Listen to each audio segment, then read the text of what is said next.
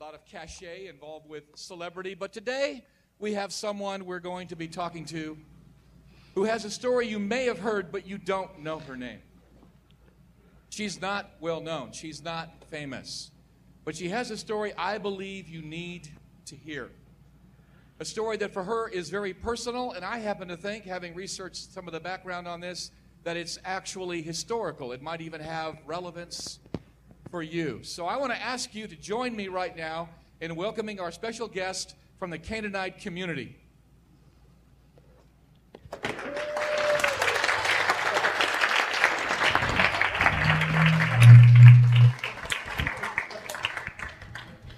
Thank you for coming. Yeah. And welcome to the show. Please have a seat. I know that this is not easy for you to do because you're talking about something that's very personal, that was very difficult as you went through it, but I am deeply grateful that you have agreed to be on the show today. Yeah, well, I'm here. All right. Well, let's first of all get into a little bit of background here because I'm not sure everyone here knows and understands some of the ethnic conflict and even hostility that occurred in that time in that place. So you're a Canaanite. Yeah, I'm a Canaanite. I'm not a Jew, if that's what you mean. Like, I'm not cool, you know. I don't get invited to parties. So you're a Canaanite. You live just to the northwest, I believe, of the land of Israel. And there was a lot of tension, I guess, between the Canaanite community and those who would call themselves Jews. Was that your experience? Yeah, no one liked us. I mean, they called us names, you know. I know what you guys called me. But you understand where that comes from. There's a deep history here. Right. The Israelites and the Canaanites were enemies forever. Yeah, I know. All right. And so Jesus of Nazareth, this itinerant rabbi, shows up in your territory, I suppose for the first time. Yeah. Yeah, I heard he was in town. Why would he be there? Do you have any idea? No idea, no clue. No. Because he stayed in Israel, and of course, because he was a rabbi, his teaching would be for the Jews. And this particular rabbi, so they say, actually made claims to be the Messiah, but the Messiah for the Jews. I don't understand why he was out of bounds, why he was outside his territory. Do you have any idea why he would be in your area? I don't get it either, to be honest. But, you know, I heard about him. Heard he did some good things. Okay, so you did hear he was in the area. Yeah. And why would that be of interest to you, being a Canaanite? Because of my daughter. Your daughter. Yeah. This is the hard part to talk about. Tell us about your daughter. What was her situation? What was her condition? My daughter was beautiful. She played, she laughed, she liked to go to school, she, you know, dressed like these guys. She was awesome. And I guess I didn't do a good job raising her. And what happened? I was at work, and I came home from work too late, and I just wasn't there for her, and she changed. You know? She transformed. To say that evil tempted her would be an understatement. She had evil inside of her. She even cut herself. Wow. And you couldn't do anything about it. I was helpless. You couldn't reach her. You loved her and you couldn't reach her. And so you hear about this rabbi coming into town.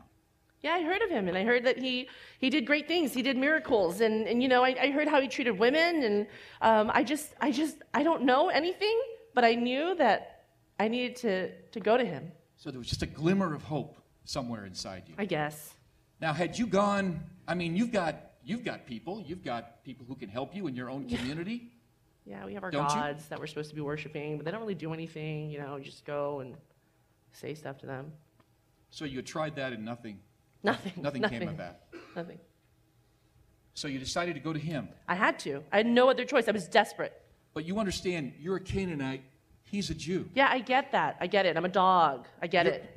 You're a woman, and rabbis didn't talk to women. Their teaching wasn't for the women. Yeah, but I'm a human too. But you do understand that from anybody else's point of view, you're a complete failure. I know. You failed with the one responsibility you have. And by the way, where's her dad?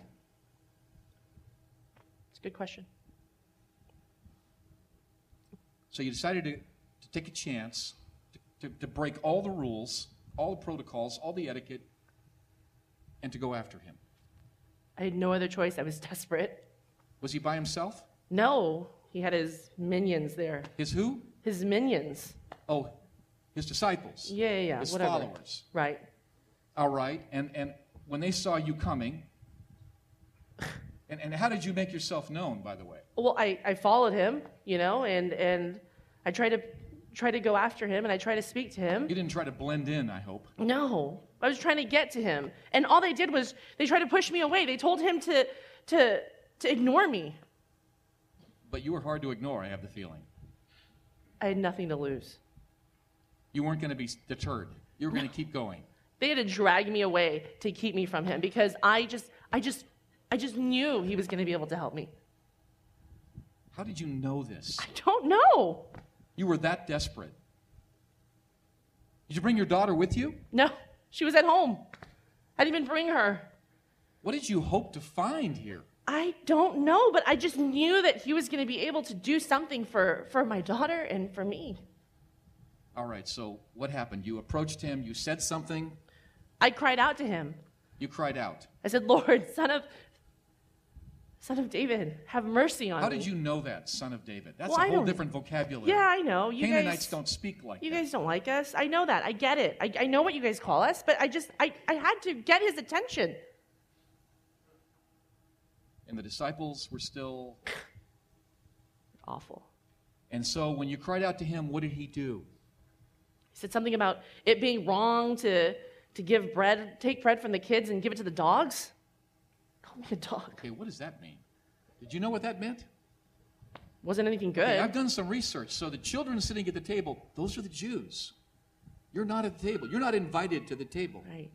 Underneath the table are the little dogs, the pets running around, and maybe if they're lucky, they get a crumb. Is that how this works?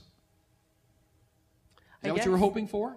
And, I actually said to him, I said, even the dogs are willing to eat the crumbs that fall from the master's table. Wow. So you understood that you were asking something way beyond what was acceptable. You understood that. I understood. You were breaking all the rules, and yet you kept pleading. I was desperate. He kept walking away, and you kept pleading. Yeah. And finally, he turned to you. It didn't sound like it was very encouraging what he said. No. He said to me, woman, you have great faith. Wow. You have great faith. How did that feel? It felt amazing. It felt like in that moment, he recognized me. He saw me. Do you think he was testing you? I don't know.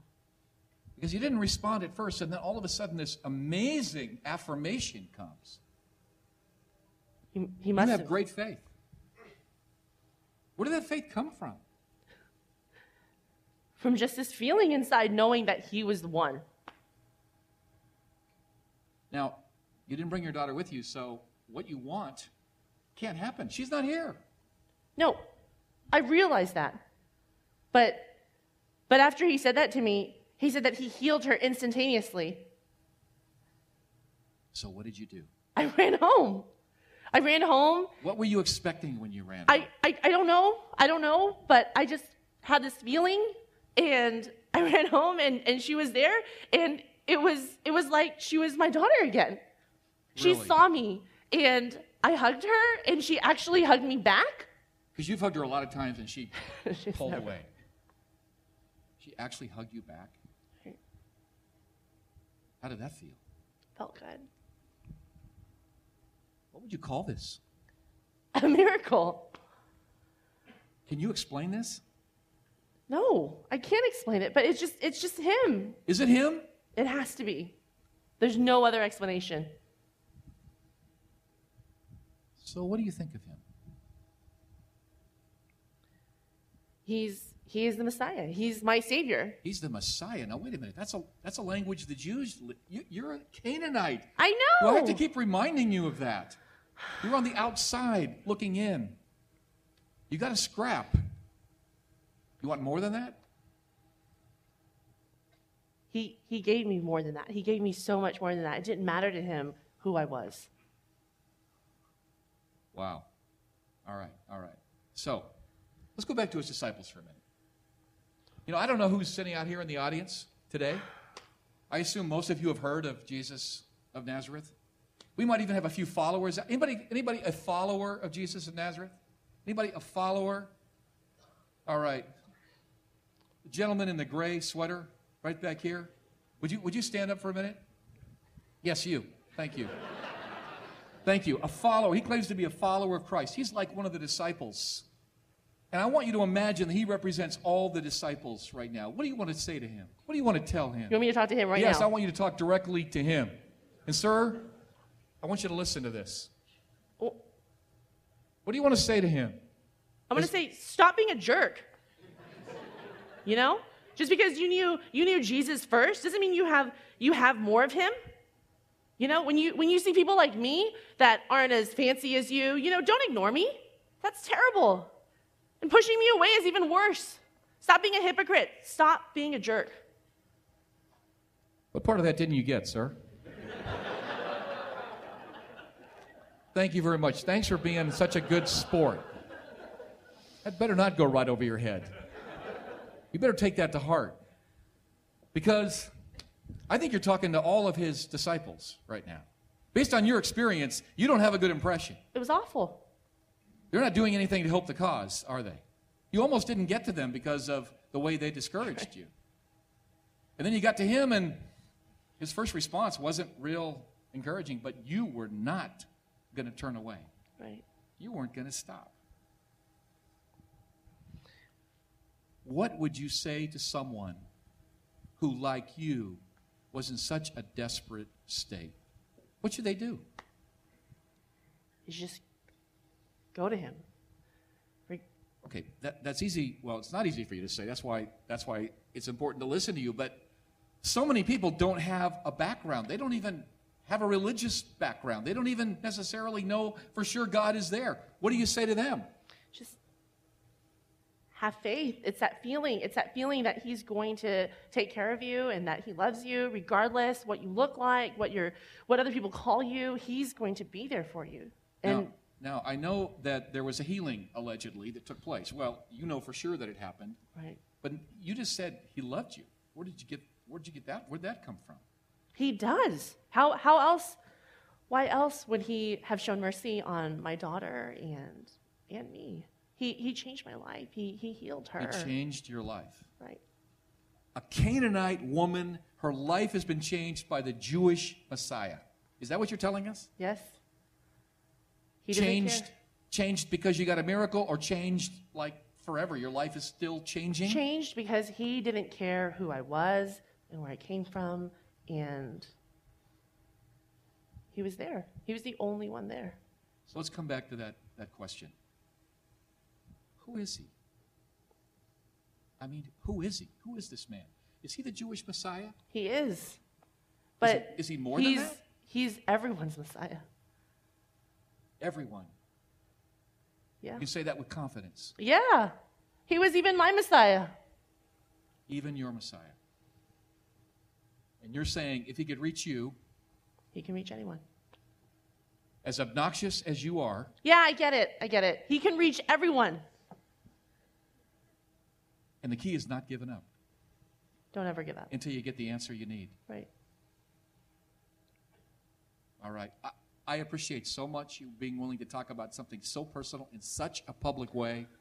That's extremely helpful to us. So would you join me, please, in thanking our special guest?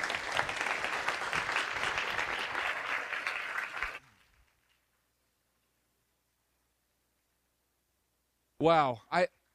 I don't know what you're going to do with that.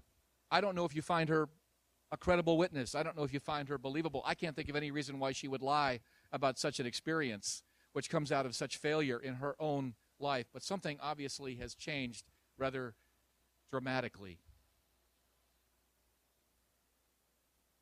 here we are at this time we call Christmas in our society.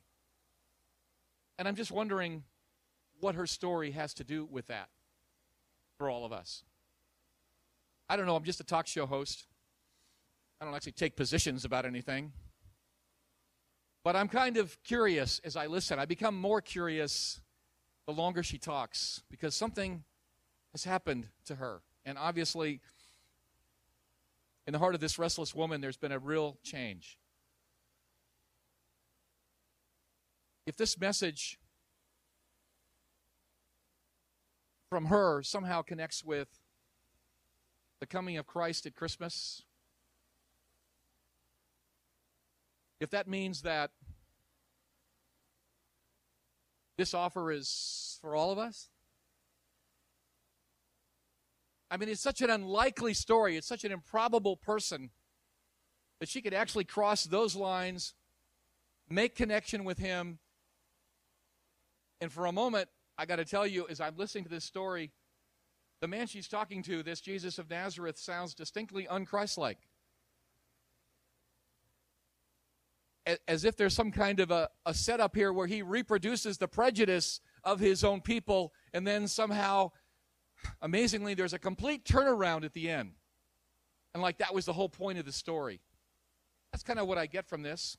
I don't know what you get. I guess it's what you choose to take from this, including especially the young man in the gray shirt over here that spent his whole life keeping people away from the truth they desperately need. Again, thanks for being a good sport. We know that wasn't about you personally. It was really about all of us. But cut it out. Thank you for being with us. I hope you'll join us the next time we are able to host this event and this program, Epic Interviews. Thank you very much. Appreciate your attendance this morning.